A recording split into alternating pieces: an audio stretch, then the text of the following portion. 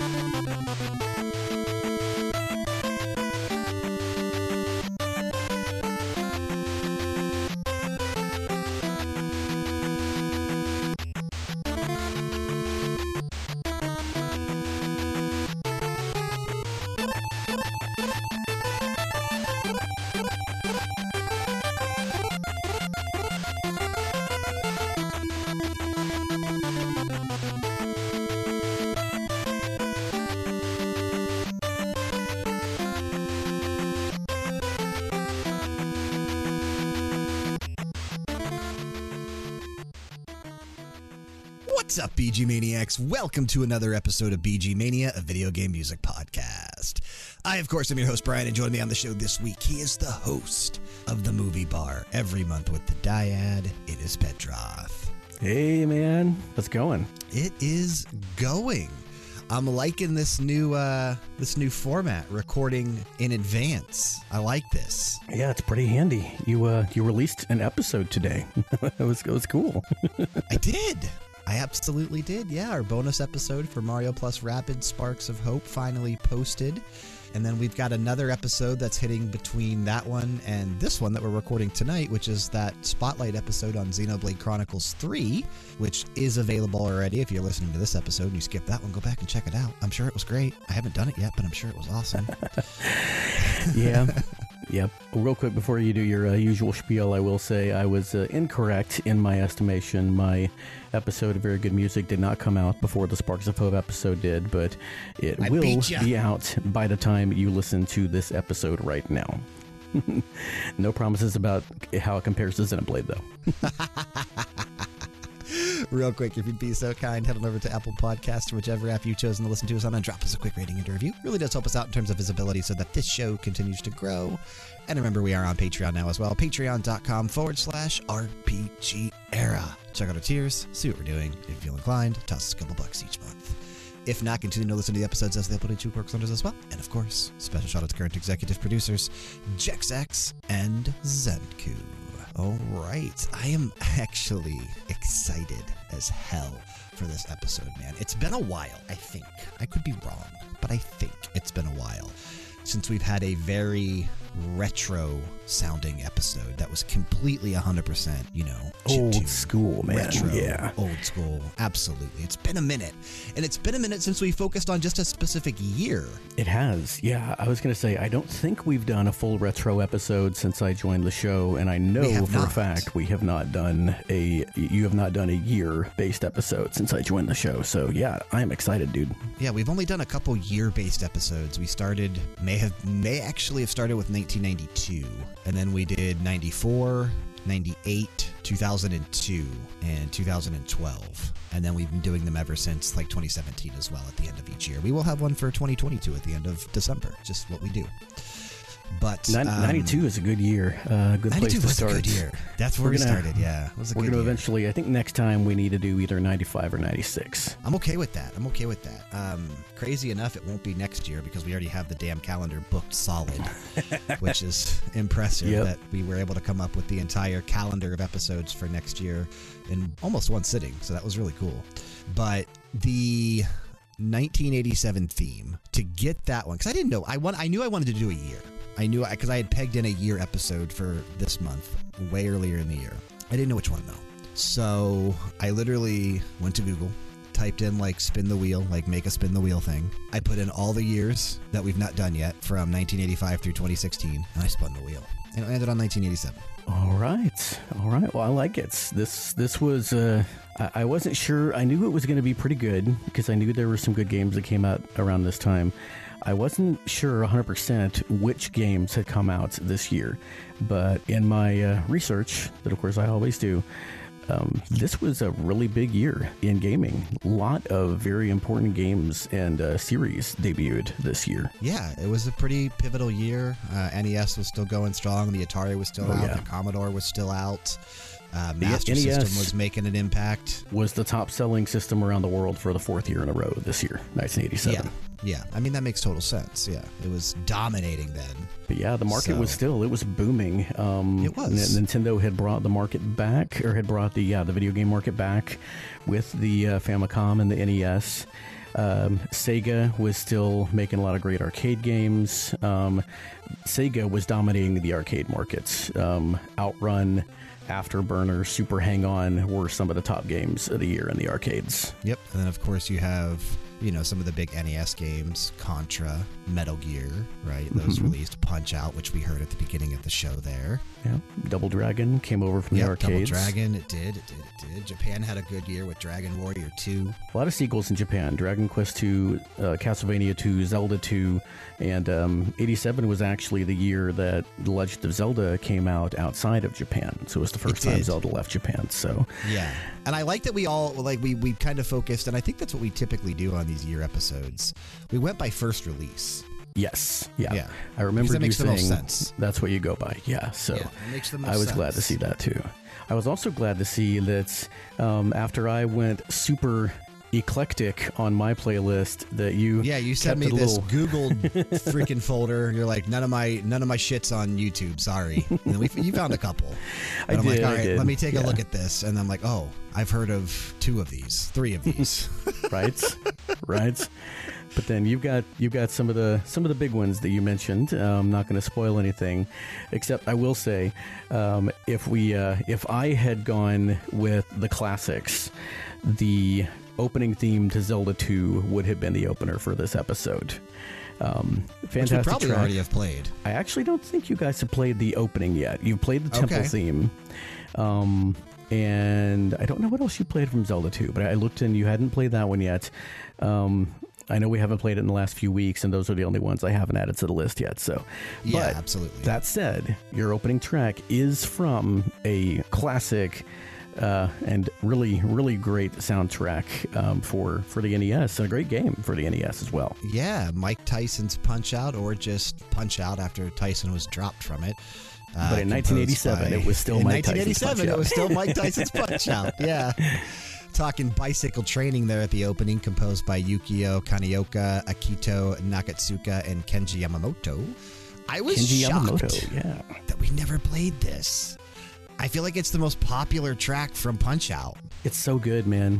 It's I love so it. good. It's like so short, but it's one of those really short loops that you find yourself listening to it for like a minute and a half, and you're like, wait a minute, has it really just been this the whole time? This is it's a great track. That's perfect. It's so good. Like you don't even you're not, like you said, not paying attention to when it loops. It just whisks you away. And that's kind of what I'm excited about today on this episode, because I'm a big fan, obviously, of hair metal, 80s music, 80s rock, 80s love songs and ballads and stuff like that. But I'm also a really big fan of the modern synthwave and retrowave movement, as I talk about a lot. And I feel like a lot of the tracks that we have, I'm looking at, I don't know some of yours, but I feel like they may explore that route. And I'm excited to really hear what we've prepared for this episode, because I think it's going to be a lot of fun. You're not going to be disappointed. Yeah. I didn't think so. And I did bring a couple of classic tracks, like you mentioned. You recognize two of these, and I'm saving those for my. You've heard of three of these. You may not remember that you've heard of one of them, but you have. And I'm saving. That's very true. I'm saving the ones that I think people are going to really know for my last three. So. But yeah, I think you're going to like mine. I was excited to find them. And all I did was I looked up 1987 in video games, which is an actual Wikipedia page you can go to. They have a list of years in video game history. And these were some of the... I think I used IMDb, actually. Oh, that's a good one too, yeah. Yeah, IMDb, because the Wikipedia for 1987, it didn't have a ton on there.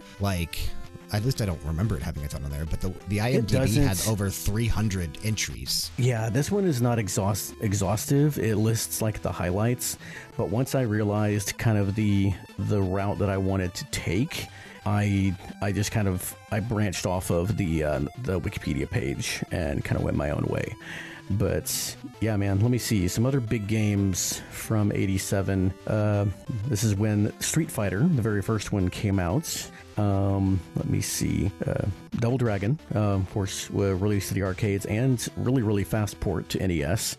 R-Type debuted this year. Castlevania and Zelda, as we mentioned, Japan got the sequels and the rest of the world got the first two. Or got the first ones. First Castlevania, first Zelda. Metal Gear debuted this year. Metroid came out in North America. Maniac Mansion was released, not the NES version, but the original PC version. The first Mega Man game came out. Oh, yeah. And then I'm not going to spoil some of the other ones. I may or may not have already mentioned a couple that are going to be featured, but this was also... That's okay. The Sharpex 68000 came out in this year. The PC Engine came out this year. I was down to 8 tracks at one point and trying to narrow it down. The track I bumped was one that I don't remember now from the PC Engine, which of course we know is the TurboGrafx 16. The Master System released in Europe by Sega. And several systems were going strong. Several arcade systems were still being developed. Like I said, it was a happening year. Yeah, and I'm popping. Really excited to dig into it with you. I'm excited as well. Well, I think I'm excited to listen to your first block. Actually, it's going to be a fun one. Excited to jump into this. Only one well-known composer in this block, but I kind of like that. I like when I explore new stuff by folks I haven't heard of, and some folks we still don't know the names of. But yeah, we're gonna start things off. Because when I think of retro gaming, one of the first memories I have is going to the arcade, and so I'm going to start out with my only arcade track from the list. This is Goal 4 from Road Blasters. This was released June 19th, 1987, and it was composed by Brad Fuller.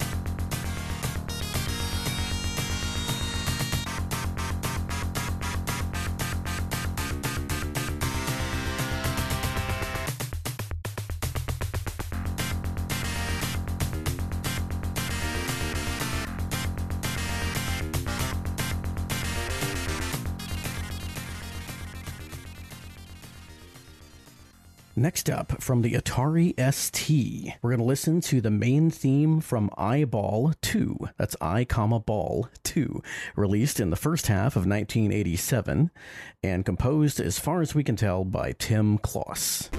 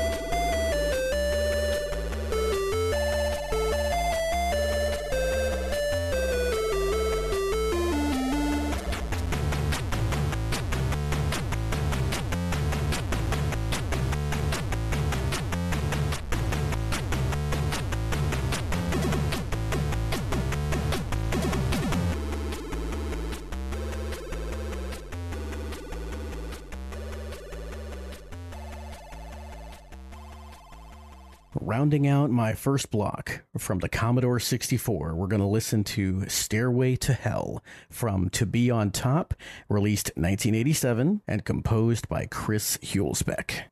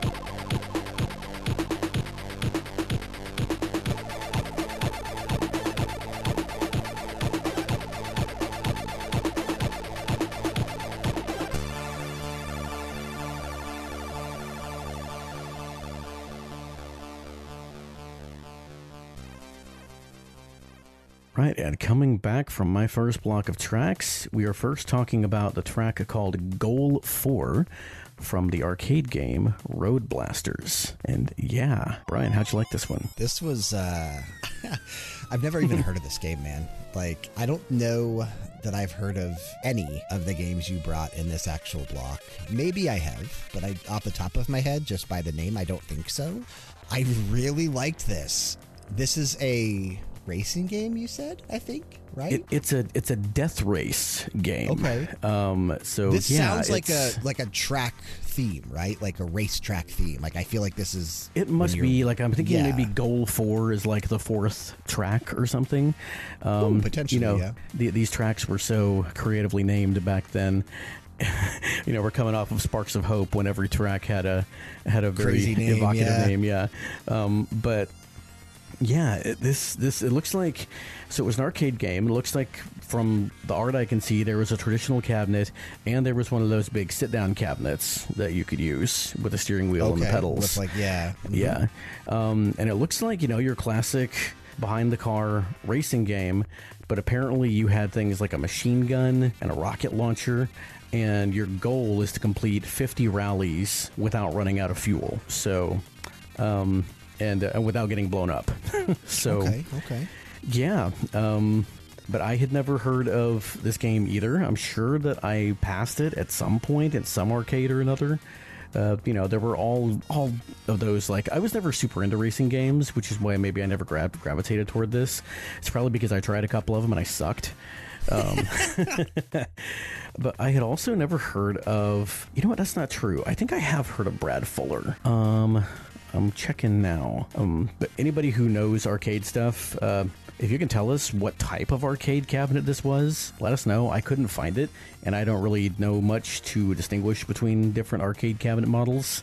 So, but yeah, I'm looking up Brad Fuller. Yeah, it was kind of hard to find information on several of your games, I think, just because they were pretty obscure. Yeah, pretty niche. I like how fast-paced this track really is. It definitely speeds up in certain sections where it almost imitates like a shredding guitar. I don't know if it's meant to be a guitar, but it imitates it very well. Okay, this is how I've heard of him. Brad Fuller composed the music for the Tengen edition of Tetris, released on the NES. Okay. He also composed music for Marble Madness. So, not a game I've played the a NES lot of, version actually. is David Wise, actually, I think, but he apparently did the arcade version of Marble Madness. Okay. He engineered the audio for Atari's ports of Donkey Kong and Robotron 2084. And that's about it. Not a whole lot else on him. Okay. We have to give a shout out to that bomb dropping at the start of the track, too. That was kinda cool. Yeah, definitely death race worthy, I think. Yeah, get out of the way. Otherwise, you're going to explode. And that moves us into the second track of my first block here, Eyeball, from the Atari ST.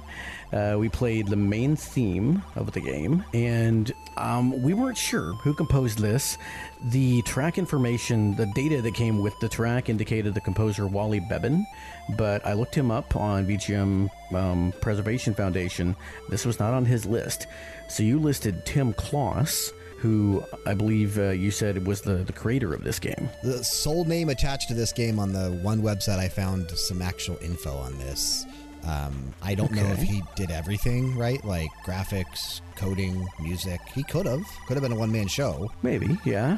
Maybe that's why it's called Eyeball. I made this game.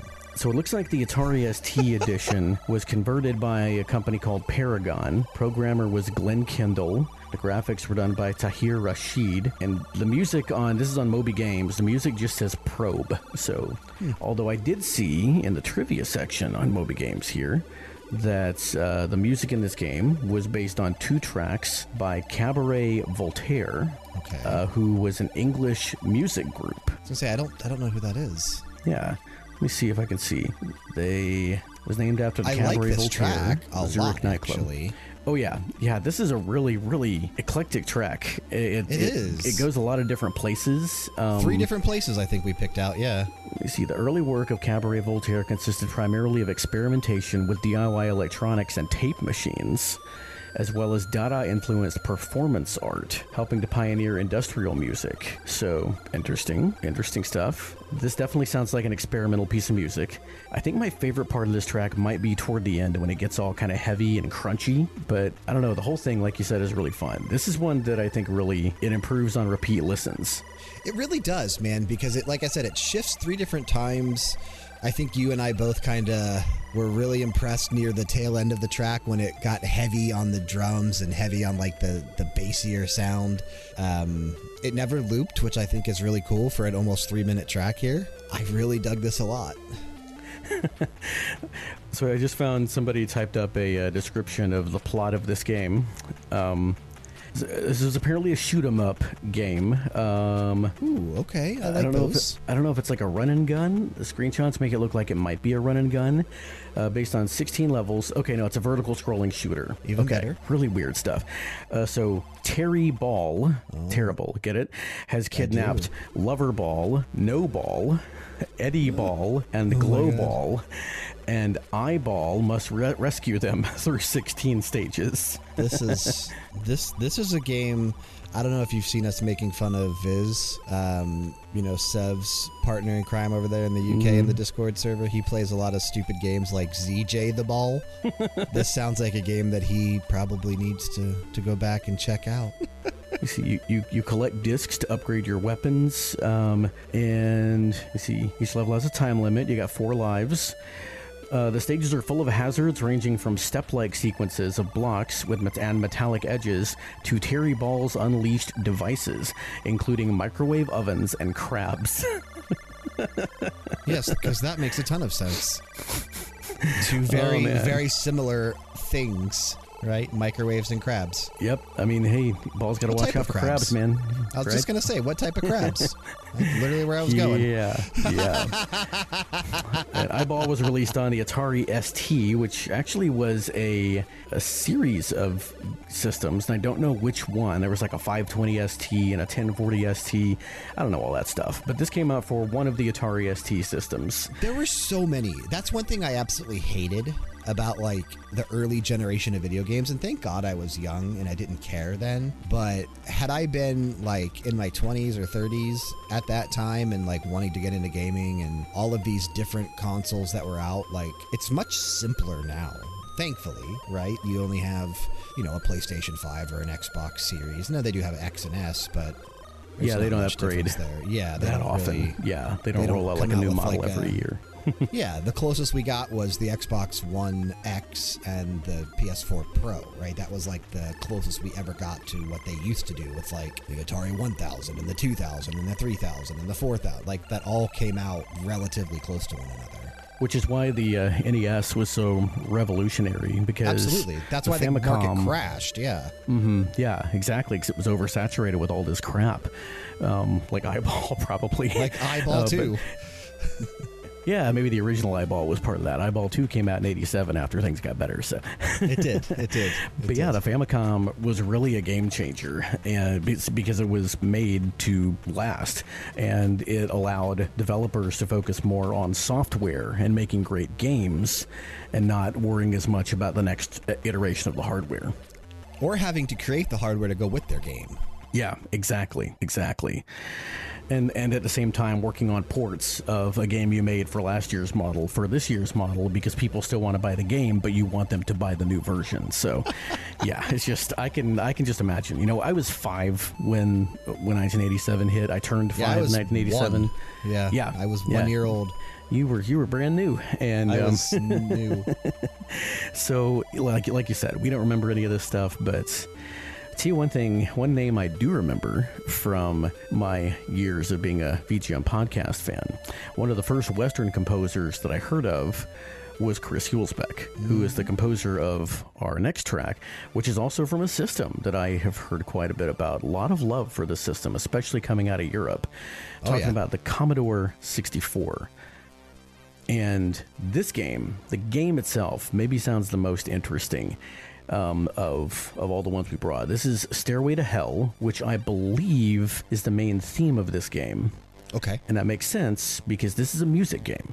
Oh, is it really? It is. Your aim in this game is to make a song that reaches the top 10 of the charts. So you're trying to get on top of the charts. To be on top. Okay. And so it's kind of like a puzzle adventure game at first, because you're going through this city and trying to find these different parts of songs. They called inspirations. And so you collect like bass lines, accompaniments, melodies, and sequences, and then you have to put them together in such a way that the game's algorithm recognizes, okay, this is a hit song. So sounds pretty interesting. Sounds like it could, It does, actually. Doesn't have a whole lot of replay value for today's standards, but for back then, in 87, this must have been really groundbreaking. And with music like this, man, like propelling it even further, I think this is a phenomenal track. Chris Hulsbeck did a really great job here. I was grooving pretty good on this one, actually, I think. Yeah, this would be a great source of inspiration for the people, the people working on this. Now, he's listed as the composer here. On Moby Games, he's actually listed as the executive producer of this game. I think this was a one-man show as well. I think he actually did everything on this game. Okay, that's cool. That is cool. It's also, this is one of the first games he worked on. His very first game was Madness in 1986. So he had not been in the industry very long. He had just composed the great Gianna Sisters, which we talked about on our Steam episode. We played a spiritual sequel to that. He had just composed that the same year, 1987. But he also worked on a lot of different ports. But he worked on, R-Type, Turrican 2, one of the big ones. Yeah, big one, absolutely. Super Turrican, Mega Turrican. Turrican is definitely the series that he is most associated with. But and rightfully he's got so. It's got great music. Yeah, definitely so. He did come back to work on Gianna Sisters' Twisted Dreams in 2012, again, which we mentioned. And yeah, he's still working in the industry up to this day. He just worked on, Turrican Flashback in 2021. He was a producer on that. That's the last thing it looks like he worked on. Last soundtrack he did was probably the best thing about that game was Bubsy, the Woolly Strike Back in 2017. What a great game. No, I'm just kidding. It wasn't that great. But I did play it, and I think I reviewed it. I'm pretty sure. But yeah, so this was a cool track, though. I keep talking about the man and not the music, but this is a really, really solid grooving track. Yeah, like I said, I was vibing my way through this track, man. It was really, really well done. And this entire block was so, you mentioned the main theme from Eyeball 2 being eclectic, but this entire block was really eclectic. Yeah, and I kind of like that we got to start out with this, because these were some of the early... would be proud. Yes, he would. Yes, he would. These were some of the early, systems. These were, when people think of really old game systems, they think of stuff like the Commodore and the Atari. And so I wanted to start out with an arcade, like I said, because it looms so large in the history of gaming and was still so big around this time.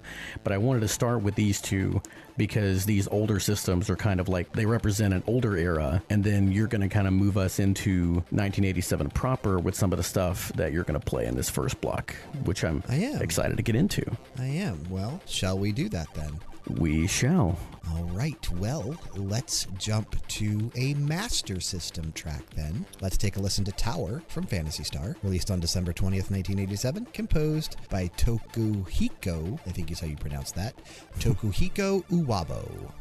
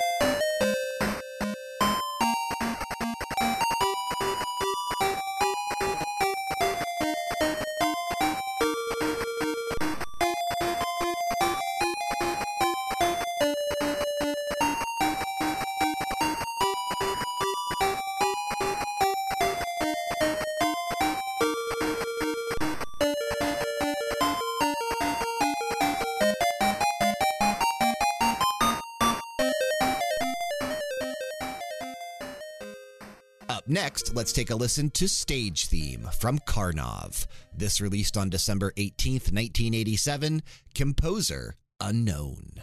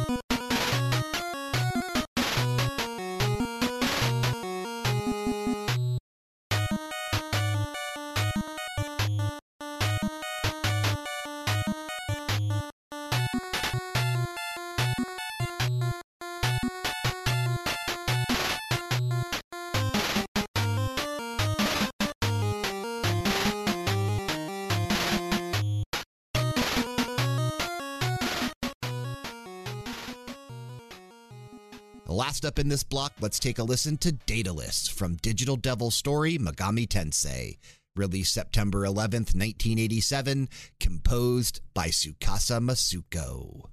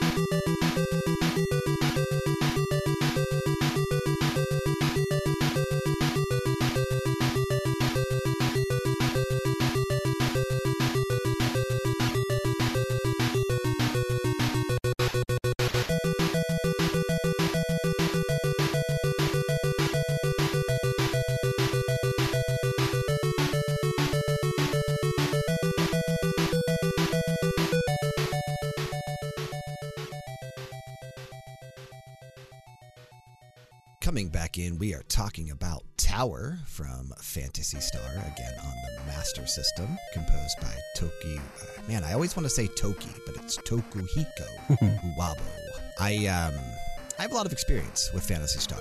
I've played several of these games. Obviously, I'm a big JRPG fan, but I've never played the original Phantasy Star on the Master System. But I do know this track. I've heard this track very often on other mediums and shows. Yeah, I've definitely heard this track before. It's a pretty classic one when it comes to Phantasy Star. And Tokuhiko Uwabo is... he did a lot of stuff on the Master System. He ported a lot of famous Sega games over to it, the music at least. So yeah. Yeah, he absolutely did. And this Phantasy Star was done in that first-person style, I believe, right? I remember seeing some video of gameplay of this game where it's very Shin Megami Tensei and the early Personas, Etrian Odyssey, right? You're going through these first-person corridors and uncovering bits and pieces of the map as you go, and when you actually battle enemies, it is in that first-person style that a lot of these early JRPGs tended to adopt. This is a very, and I mean, it's called Tower, so I'm assuming it's like an area within Phantasy Star, but it's a very triumphant piece of music. It really is. It's got a climbing quality to it, and it shows that Uwabo was not, just an arranger or, a sound programmer. He was actually, really capable of making his own compositions and pretty sophisticated ones. For this kind of thing to come out of a Master System is no small feat. You can see this guy knows his way around the system because we were talking about it while we were listening. The Master System / Game Gear, because they use the same sound hardware, didn't have a great sound to it. No, it's kind of rare to find a complete soundtrack that actually is, on the lack of a better way to put it, considered good, right? There's a lot of not good stuff on the Game Gear and the Master System. Yeah. But this is also a very simple loop as well. It doesn't persist very long.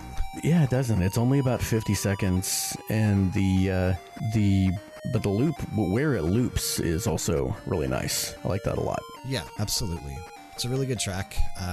I debated between this one and another one that I don't remember from Phantasy Star, but I settled on this one. I thought it was more bouncy and fun to bring to the show. I do have some slower stuff a little bit later on that I'm excited to get to. I think maybe just one slower thing that I'm excited to get to. Yeah, I've got a couple of slower things, I think, in my second block as well. Nice. But, back then, the music, a lot of it was keeping the game lively and keeping the players moving forward. It wasn't until RPGs got to be kind of a bigger thing that you started to hear a lot of slower stuff. Although that's not necessarily true. More emotional stuff. Yeah. Yeah. In the computer systems, like some of the ones I'm featuring, you had a lot of visual novels that featured more diverse music. But yeah, for these action titles like this, and I mean, Phantasy Star is an RPG, so I'm sure that. Yeah, especially in the second Phantasy Star on the Genesis, which Uwabo also composed. I'm sure there was a lot more diverse music as well, but yeah, great soundtracks, and I'm glad we got some Master System in here. It would have been kind of sad for it not to be featured at least once on a 1987 episode. Had to get it in there once. I think, my experience with Phantasy Star, I think, started with 3 in 1990. I played some of 3. I'm pretty sure I played all of 4 on the Genesis. And then I dabbled in some Phantasy Star Online back in the day, too. Yeah. I have never played Phantasy Star. I remember you talking about Phantasy Star Online at one point. I know that we've talked about this series before for some reason, but yeah, some reason or another. Yeah. Cool stuff. Absolutely. A game I don't think you and I have ever talked about, though, but that I have played, at least briefly, is your second game in this block. Yeah, jump into the stage theme from Karnov. Again, composer unknown on this. I tried every possible way to find some person to credit for this track. Watched a long play on YouTube. There are no credits to this game. Everything that I found on other websites, typically where information is listed, just said composer unknown. I mean, I'm looking as well. Even trying to do any kind of detective work to figure this out is hard. Shogo Sakai was a composer at Data East in 1987, but I'm just not finding it. This does not sound like Shogo Sakai. He's got a lot of range, of course, on Mother 3 and some of the Kirby games, but yeah, this does not sound like Shogo Sakai. So. No. And I'm familiar with Karnov because of Frank. He has talked about this game before. I don't think we've played anything from Karnov before, but he has talked about this game. I know when we used to do like some of the top 10 videos on YouTube, this was featured in some top 10 list that he put together that I made a video for. I just don't remember what the topic was about. Data East game, yeah, as you mentioned. And I know Frank has a lot of love or lack thereof for Data East. That's why I still play that jingle to tag team wrestling at the end of every episode. Oh man, Data East was one of those, like, I can't think of any. I guess Joe and Mac, wasn't Joe and Mac a Data East game? I think so. That's the only one I can think of off the top of my head. Bad Dudes. Come on. Oh, yeah. Bad Dudes. That's Karnov actually pops up in Bad Dudes as a boss, I think. He does. He pops up in a couple of different games as a boss. He does. He's got like I think a special theme in Bad Dudes, and they also did Caveman Olympics. Oh, they did. Or whatever it was called. Caveman Games, maybe? On NES, it was Caveman Games. I think it was called Caveman Olympics. Yeah, it was ported to the NES from something else. I think originally it was Caveman Olympics, but yeah, I actually I had an idea to do a Caveman Games episode of of games about cavemen, but starting off with the main music in that game because it's a cool bouncy little track. That's actually a game I used to rent a lot from the video store. I don't know why I liked that stupid game so much. I mean, I owned it. I mean, it's basically track and field with a caveman aesthetic. Yeah. But it's such a cool little game. We'll have to bring it sometime so I can talk about it. But man, the pole vault where you fall into the T-Rex's mouth. I just remember, and again, I was real young when I was playing Caveman Games, but I just remember there was some mini game where you were like dragging one of the female cavemen around by her hair. Oh yeah, it was maybe like throwing her. Yeah, it was like the there's some kind of like a shot thing. Put almost. It's like the hammer throw because you're like spinning around and holding her by the hair and throwing her and seeing how far you can get her. It's crazy. That game. It's absolutely crazy. A couple of other potential candidates for the composition of Karnov based on the time they were at Data East. Hiroaki Yoshida, Zusa Hara, and Tatsuya Kiyuchi were three of the big names at Data East around this time. So I'm going to guess it was probably one of them, uncredited, but... Well, if we look at Karnov's Revenge, that released in 1994 in arcades and Neo Geo, and I think it came to Sega Saturn as well. Mihoko Ando is credited on Karnov's Revenge, as is Shogo Sakai. Now, Karnov's Revenge, funnily enough, was actually not a sequel to Karnov. It was actually a sequel. I can't remember the name of it, but this came up on an episode I listened to not too long ago. It was a fighting game, and Karnov was actually the final boss. And the game originally had a different title. Karnov's Revenge was like Fighter something. Fighter's History, maybe. Karnov's Revenge is actually Fighter's History 2. So it's funny that Karnov got top billing in that. But I did notice that. Maybe not them then. I just was trying to tie something together there. But I do wonder if Karnov's boss music in that game sounds anything like this. I did see a little blurb that in the scene where you fight Karnov in Bad Dudes, they actually pull a melody that's similar to this melody. And that was composed by Azusa Hara and Hiroaki Yoshida. So you just never know, dude. You just never know. Some of these are things that's really probably hard to lost find. time. Yeah, some of these are really hard to find. So it is a cool sounded track, though. I do like this a lot, and I think it's the only music that plays in every stage. It's the only one that's called stage, and nothing else even would seem similar or long enough to be a backing track for an area. So I believe this might just be the only in-game music, more or less, for Cargo. Yeah, I did not own this game, but I played it at a friend's house a couple of times, and so I don't remember much about it.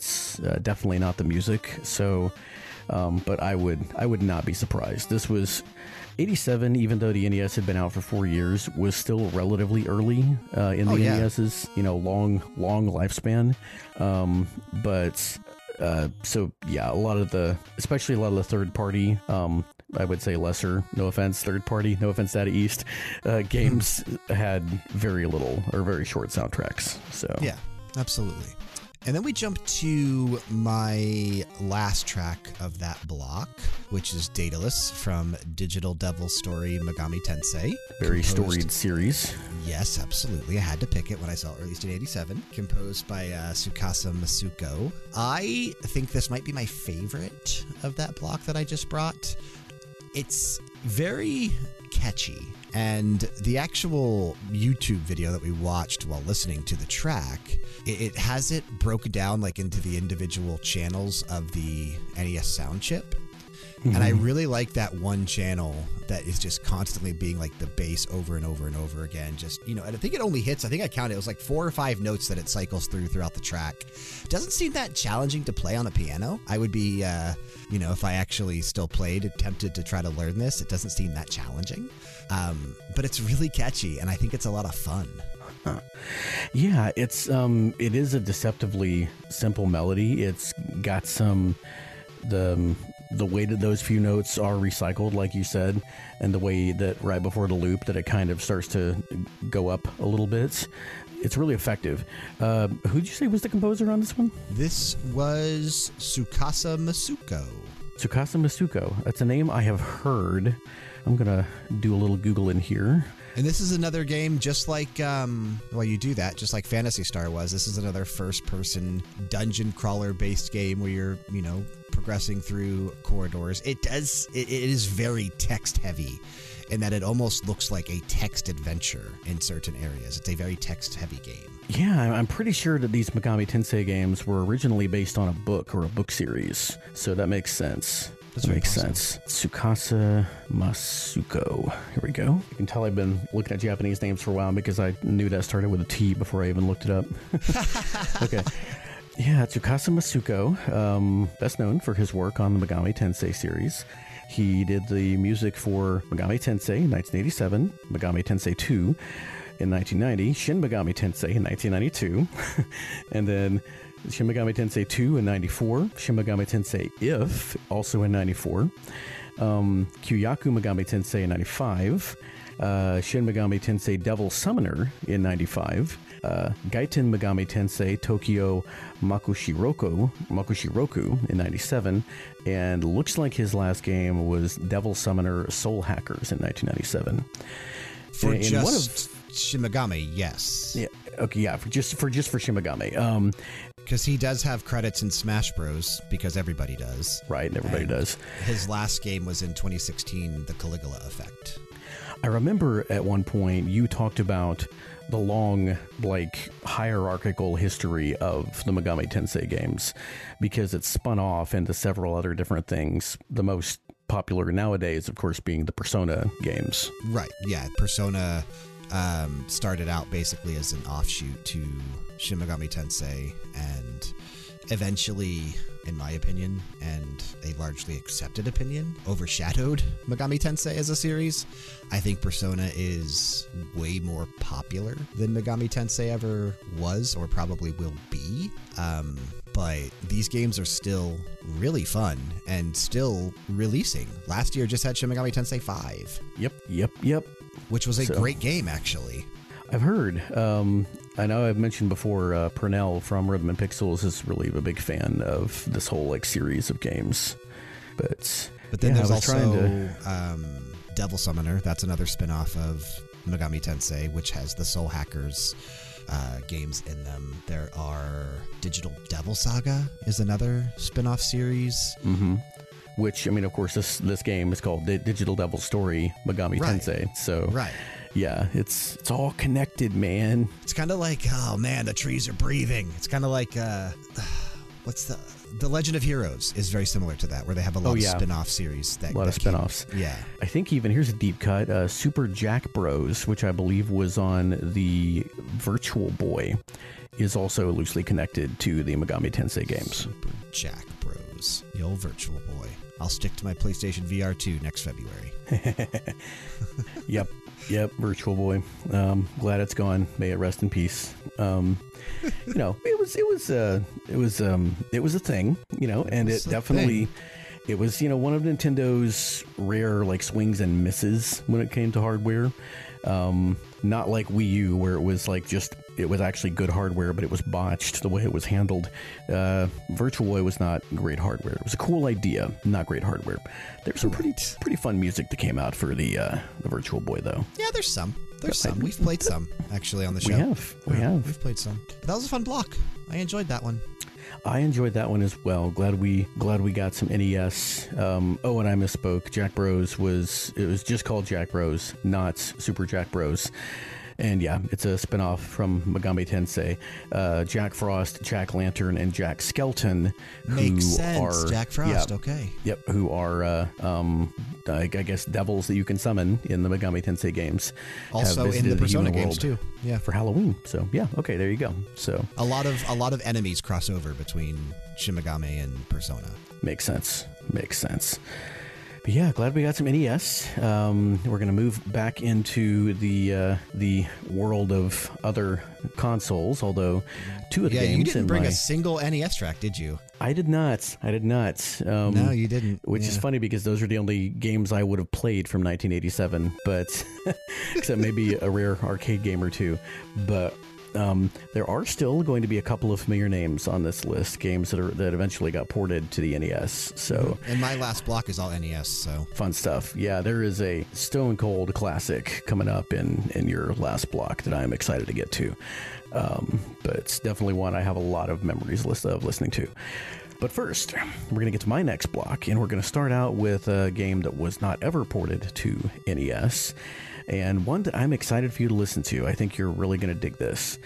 This is from the Commodore Amiga, and it is the main theme from Amigos, or possibly Amigas, released in 1987. And this track was composed by Karsten Obarski.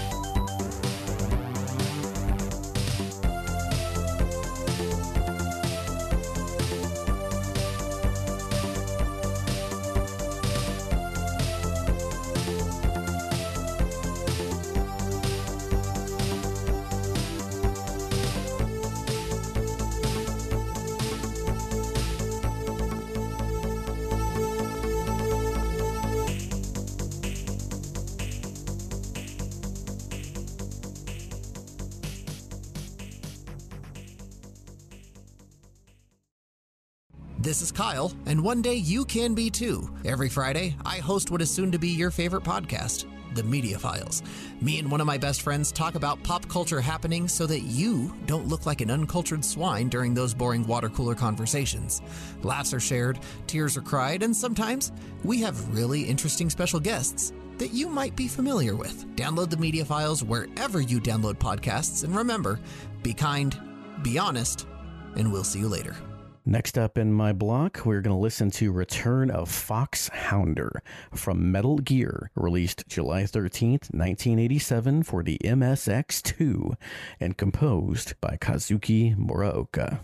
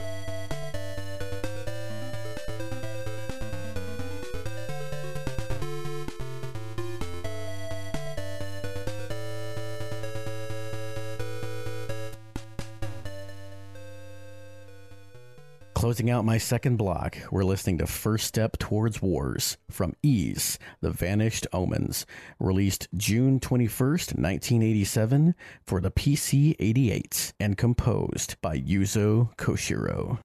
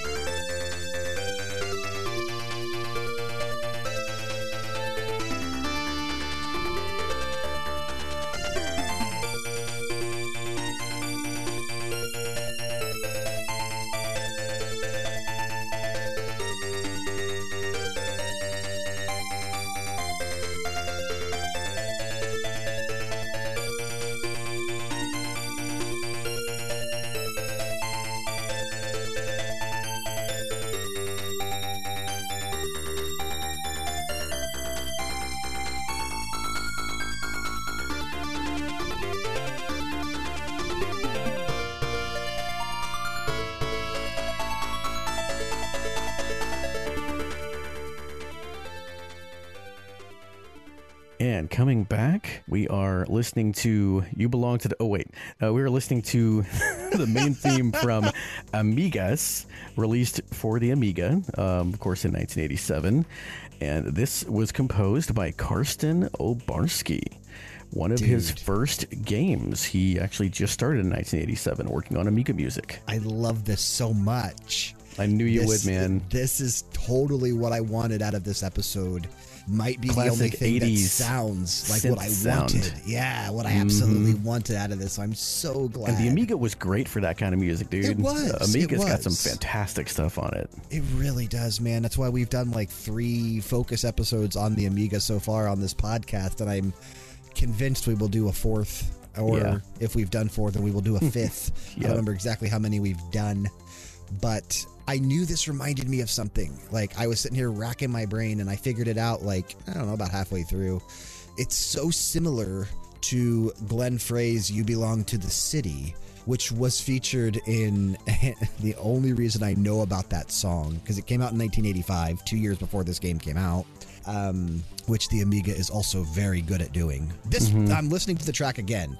So what I'm thinking of is the part in this track that kicks in at like the minute 15-second mark. That's what I'm comparing to the chorus of You Belong to the City.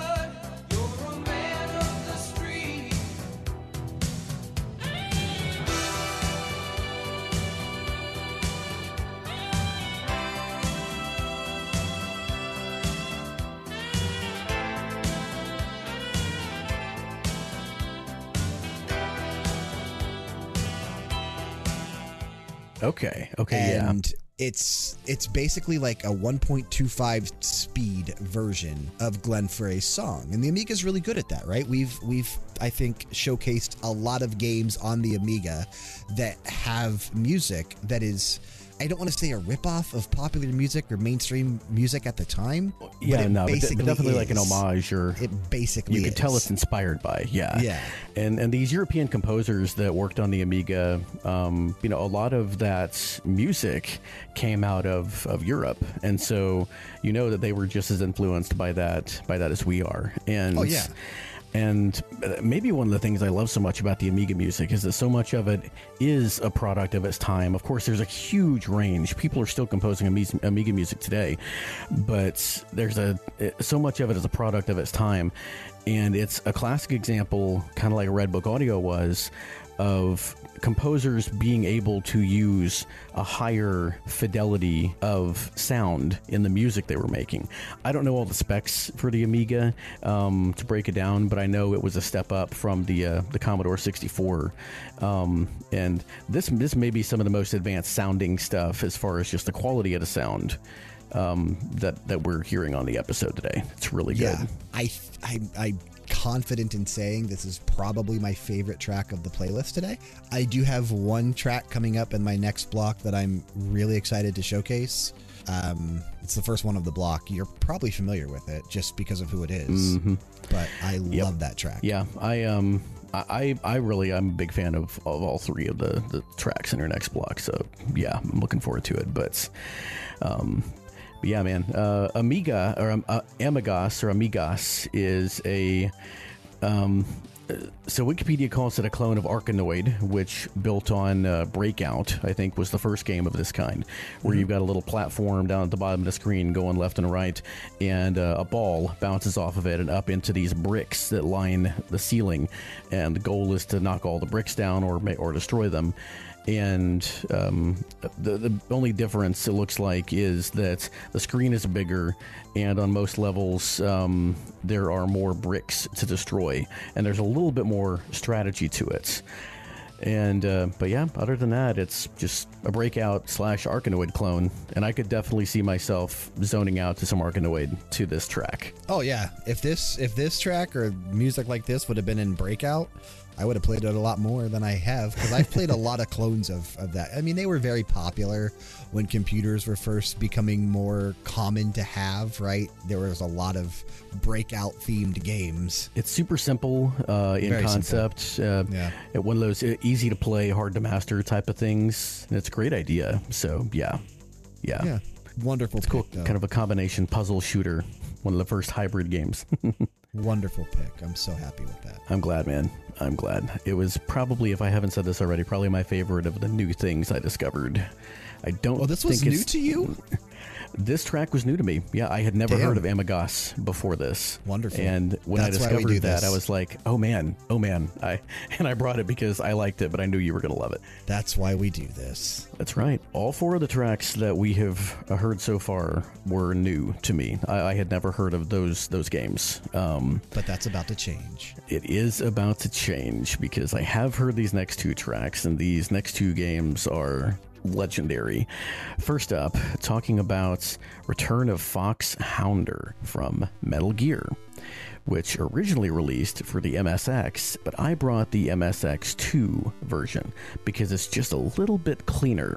It's so clean. You and I were actually talking about that, like comparing it to the NES version of the game, and I've only heard the MSX and MSX2 like soundtrack versions maybe once or twice in my life. I didn't have an MSX or an MSX2. Didn't even know what they were back then. I do now, obviously, but no clue what they were then. And yep, same. I definitely think I prefer this version.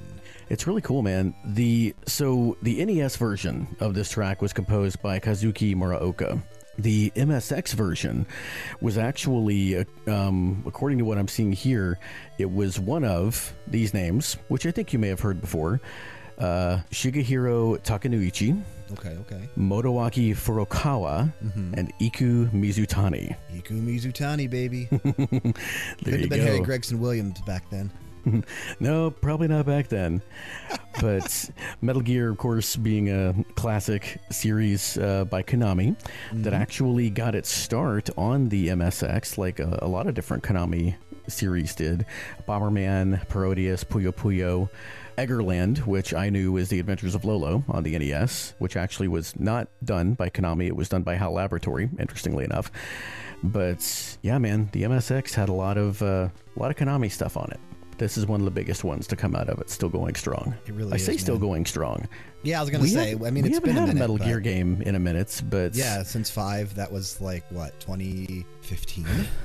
Yeah, man. Maybe? It was a while ago. Longer ago than it feels like, but with Kojima leaving and doing his own thing, the future, and with Konami being what Konami is today, the future of Metal Gear is questionable. But Hey, Konami's trying to bring it back. Like I said, they remembered they make video games. we've seen at least a lot of collections coming out. So Collections, and hey, Silent Hill. okay, Just okay. did get There you go. Very good. 3 new game announcements plus a TV show or a Calling it anime or whatever 2023 Metal Gear Retro Collection, and then 2024 we're going to get the Metal Gear game that's going to be announced when the collection is released. Yeah, that's you know what, and when that happens, I'm very curious to see who is tied as like the director of the game. It will be interesting to see. Yeah. And I think I'm more interested to see the online outburst, I guess. I don't know the right word I'm trying to think of there. The online reception, maybe. The outcry. The outcry that person is going to receive because it's not Kojima. Yeah. It's going to be a thankless job, but hopefully whoever they get to eventually do it, does a good enough job that they win over the haters, because that's a win for everybody. Yeah, and I mean, it's definitely a series that deserves, much like Silent Hill, much like Castlevania, and all these other Suikoden. They forgot about that. I never remember about it, but all these classic series. Yeah, this will not be the last Konami entry on the list from a not classic Konami series.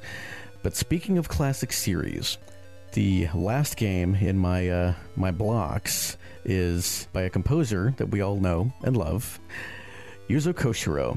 Someone that we spoke to. Yes, Welcome we did. Back to Someone the show, whose Yuzo. voice has been featured on BG Mania. And maybe I'll put him at the end of this episode since he's in it. One of his very first, that would be great. That'd be great. Classic. Man, one of the first games that he ever worked on, still a flippant teenager, when he composed Ys. Ys 1, Ancient Ys Vanished, and also known as Ys the Vanished Omens. And the track we're listening to is First Step Towards Wars, which is, I almost kind of feel like if Ys had a theme song, this would be it, man. It's reused heavily, and I think every Ys game moving forward, it's such an iconic piece of music, man. It's so intricate for its time. Oh my God, I love it so much. It just doesn't get much better, unless it's the Amigas track, I guess. And this version that we're listening to is the PC-88 version, which I also thought was fitting because Koshiro loved the PC-88. We talked about it on his episode. Yeah. He still uses it to compose stuff now. Like, he used it to compose so many different things, and he'll still break it out every now and then. And, when we got ActRaiser Renaissance, the original ActRaiser, that soundtrack was composed on a PC-88 and then he ported it over himself using his homebrewed Super NES hardware because he's a friggin' genius. But it's amazing.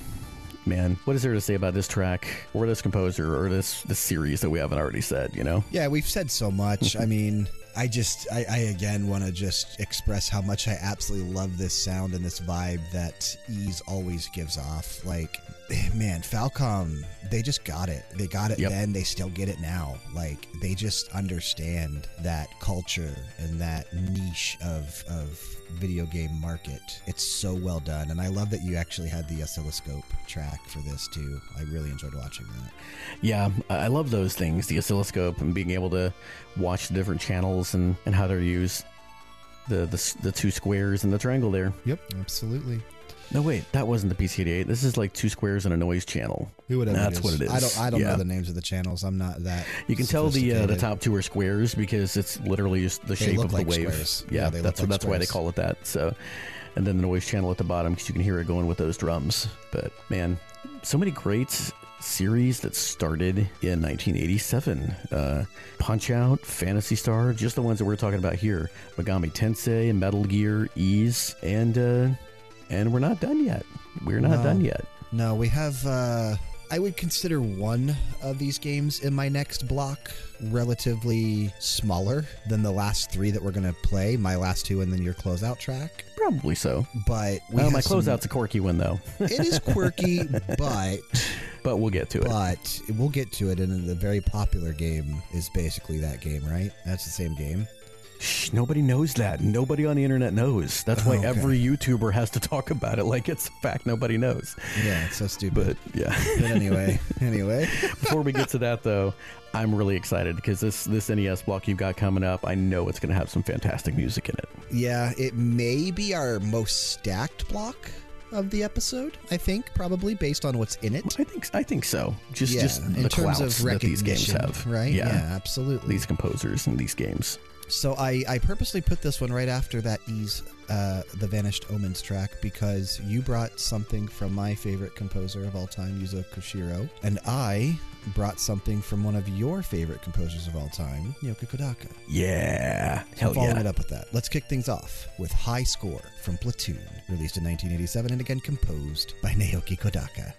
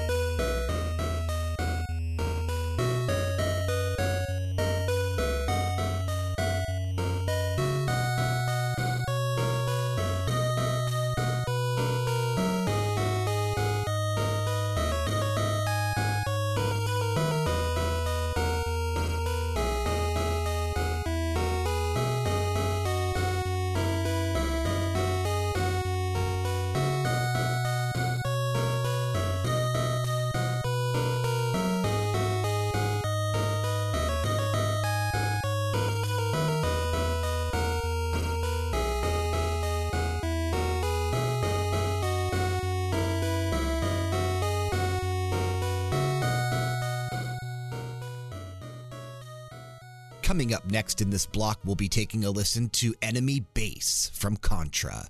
This released on February 20th, 1987. It was composed by Hidenori Maezawa and Kiyohiro Sada.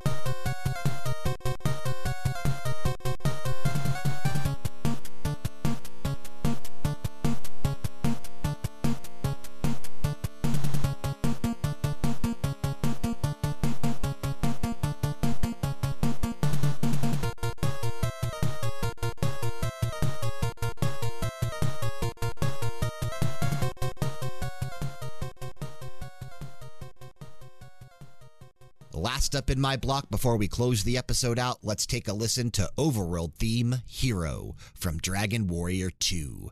This released on January 26th, 1987, composed by Koichi Sugiyama.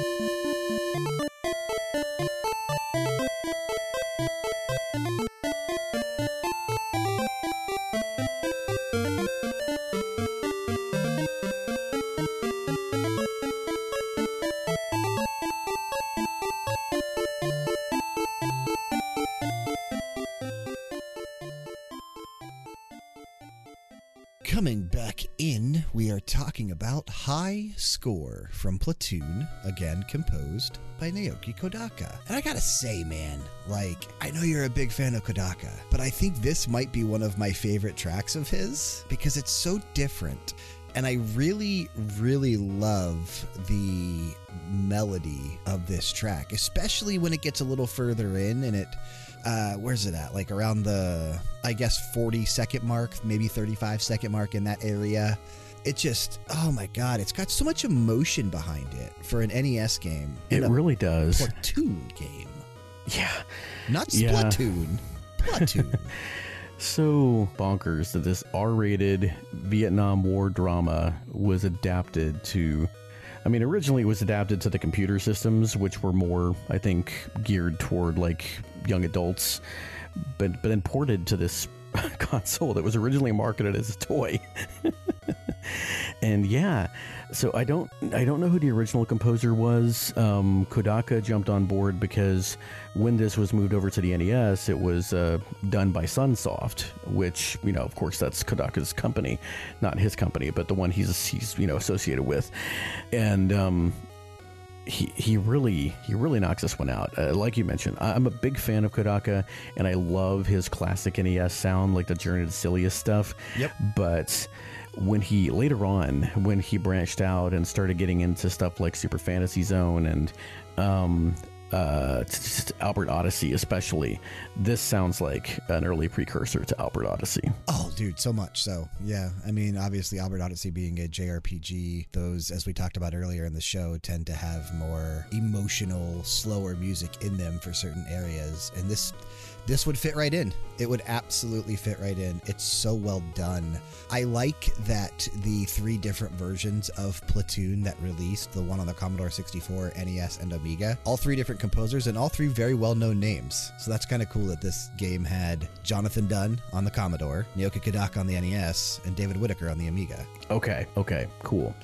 Man, would almost be worth like a bonus episode, just listening to those different compositions. Let's pencil it on the list. That's cool. I like that. Because those are all, of course, storied composers. I'm sure we can. With composers like that, I'm sure they got to be out there somewhere. That'd be fun to compare and contrast. Mm-hmm. I put it on the list. I don't know when it'll happen. Just like I said, next year's booked, but I put it on the list.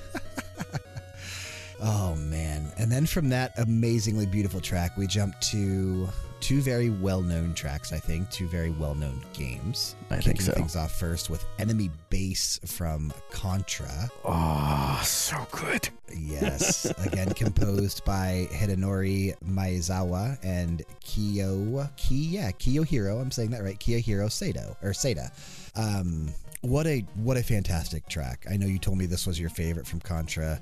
It's probably, it's either my favorite or second favorite. I do really like the jungle theme as well. A lot of people do. I mean, dude, the whole Contra soundtrack is so great. Stacked. It's great. Like the waterfall, the snowfield. It's all just, it's so Waterfall's good. Another track that we've played on the show. Yep. But I don't know, for my money, this is the one that sticks in my head. When I think of Contra, this pops into my head. And it might just be because this level of the game was just such a cool thing for me. The way that it's, it's almost like a third-person shooter. You're really like running toward the back of the screen, this like faux 3D effect on the NES. Yeah, very different from the rest of the game and the way it was presented. Yeah, and just this music fits that sense of danger. All of a sudden you're in this enclosed space, and this is not as long of a loop, and it doesn't have as much melodic movement as the jungle track because you're not out in the open anymore. It's in this like little building, and I didn't even think about all this while we were listening. It's just kind of coming to me now. But it's really, really effective. This is my nostalgic favorite for the episode.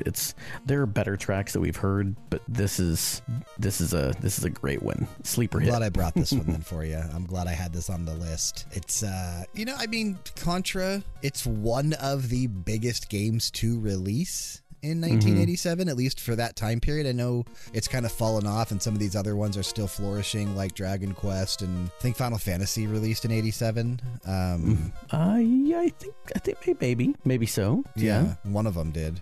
I don't know which one, but I mean, It did. Yeah, because Okay. I remember reading that now on that 1987 in gaming page. Okay. Yeah. So a lot of big games that year, and Final Fantasy 16 is coming next summer. So Yep. who knows if we'll ever see another good Contra game? They did just have one recently, didn't they? That wasn't that good. Rogue Cores? Rogue something, yeah. I think it was like Something last Core. year, something, yeah. Hardcore was the Genesis one. I think it must have been Rogue. It was forgettable, man. It was. From That's why I don't everything remember. I heard. Yeah. Contra's had such an up and down history, but I think the 16-bit era is when it really hit its peak with Oh, yeah. With again Super Contra Hardcore and then Contra 3: The Alien War. But as far as soundtracks go, it never got better than this. This Oh, is the no. best soundtrack that the series has ever had. It's Absolutely. so good. It's very strong. It's so nostalgic. It's so easy to go back to and listen. It's really well done. This is a great track. Yeah. Yep. Definitely Really so. good track. And then we go to another very popular series, still going strong. Waiting on Dragon Quest 12. We're talking about Dragon Warrior 2 or Dragon Quest 2. Dragon Warrior, back then though. Dragon Warrior on the NES, Dragon Quest in Japan, of course. Composed by Koichi Sugiyama. Very talented composer, very influential on the industry. And this is a really, really good track. It's really well composed. Yeah, talking about the overworld theme, the hero version. We did play another version of this track back on the trilogy episode we did. I think Frank was probably on that one with me. Dragon Warrior 1, 2, and 3 we did. And we played the Prince Canuck version of the overworld theme, which is a lot more upbeat and faster than this version. But I think this version is more nostalgic, obviously, because it's probably the main one. Now, I don't remember. It's been a very long time since I've played the early Dragon Warrior games, and I don't think I've ever actually finished any of them. Maybe 3. I may have finished 3, actually, now that I think about it. But it's a very clean-sounding track and very, very JRPG. Like, very early JRPG, and you could see where a lot of other games that came after that took inspiration from Dragon Warrior and Final Fantasy got their sound. Yes, definitely so. I mean, of course, he comes from a classical and film background and brings all of those chops to the stuff that he composed for the NES. And I wish I knew more about who programmed the sound for him. Like with Naoki Kodaka, Kodaka was the composer, and folks like Nobuyuki Hara were actually the ones who coded the music into the games. And Kodaka was always very focused on making sure that they got to share his spotlight, which doesn't happen a whole lot. You don't get to hear that as much.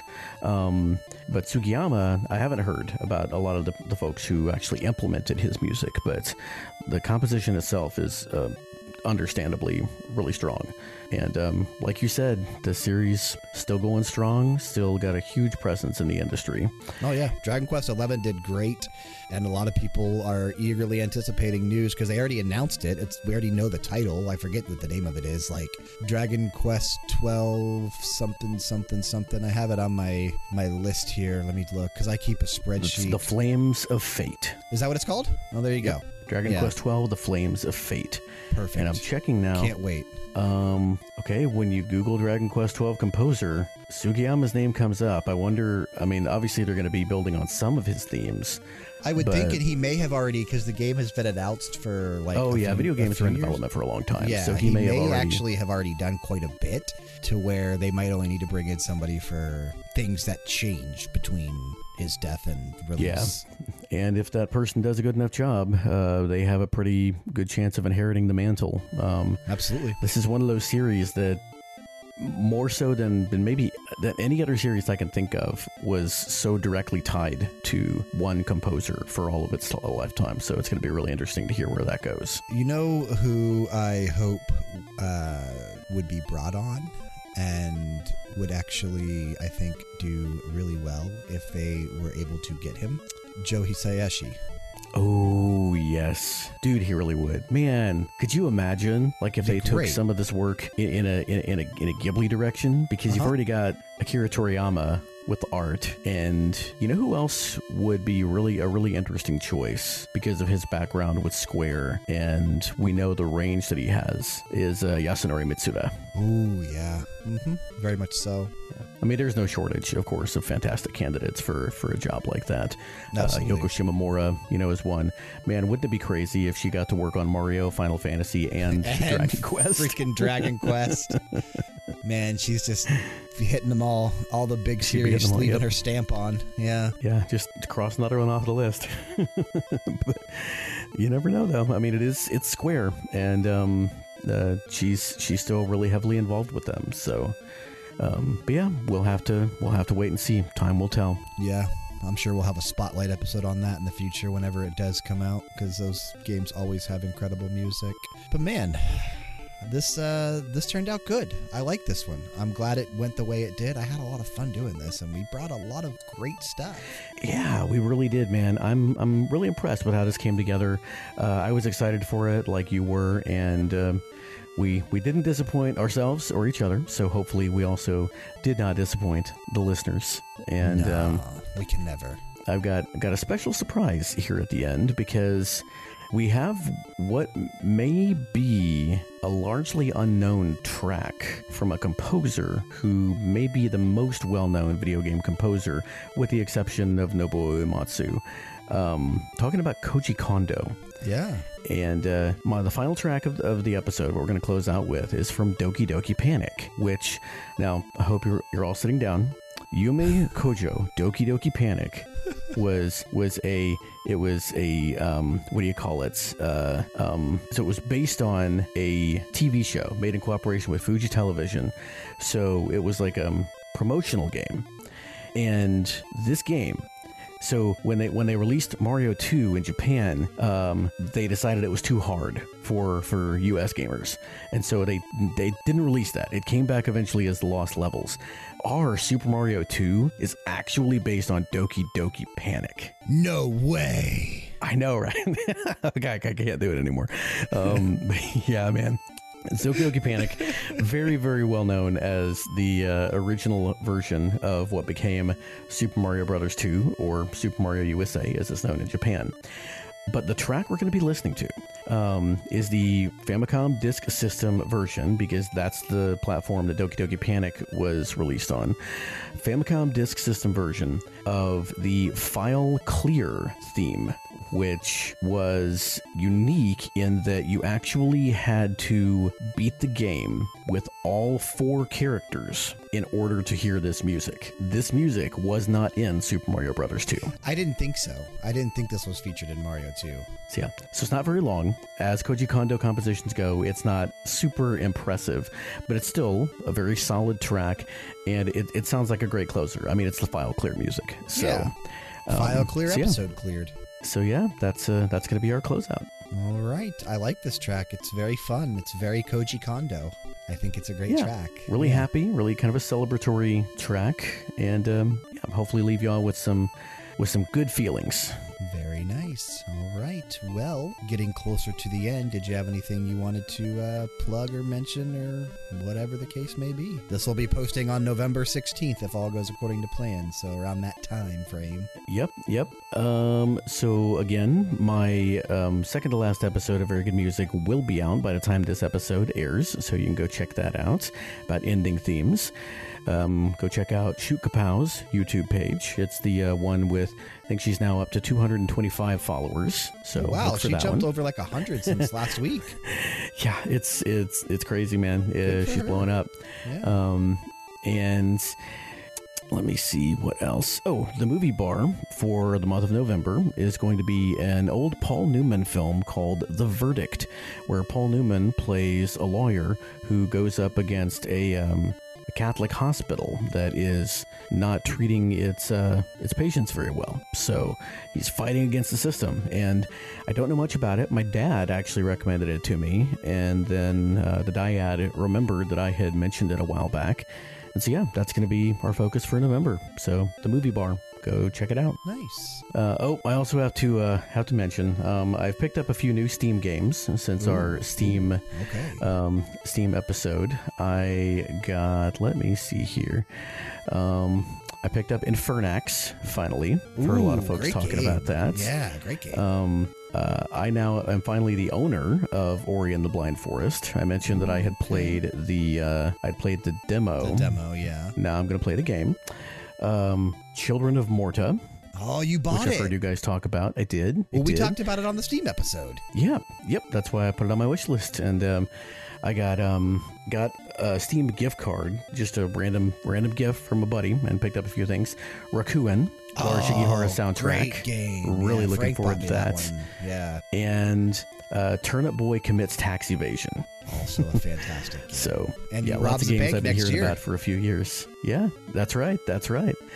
And I also, in the midst of the episode, downloaded I love it. Doki Doki Panic for free. Uh-huh. And dude, I played it the other night, and I got about an hour in, and I'm like, man, this isn't so bad. I mean, I know something's gonna happen, but it can't really be as bad as, as everybody talks about. This game is so disturbing, and oh my god, oh holy crap. So anyway, not gonna give anything away. You said it was after midnight, and I love that. It was. That makes it better. It was. Yeah, like you said, I'm not gonna give anything away. I mean, the disclaimer says that this game is not for children or people who are easily disturbed. So.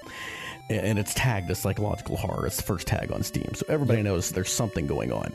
But I'm not going to say what it is because if you have not experienced it and you don't know, you owe it to yourself. So go check it out. It's such a cool game, man. Such a unique take for that style of game. I love it so much. And like you said, it's freaking free. Check it out.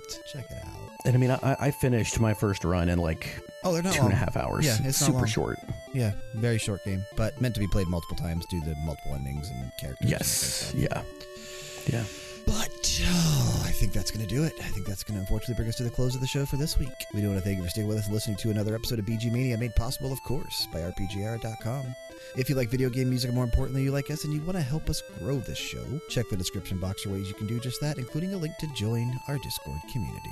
Click it, join it, and interact with us. Bedroth, again, what do we close out with? We are closing out with File Clear from Yume Kojo Doki Doki Panic, released in 1987 for the Famicom Disk System and composed by Koji Kondo. Keep the music playing and keep it loud.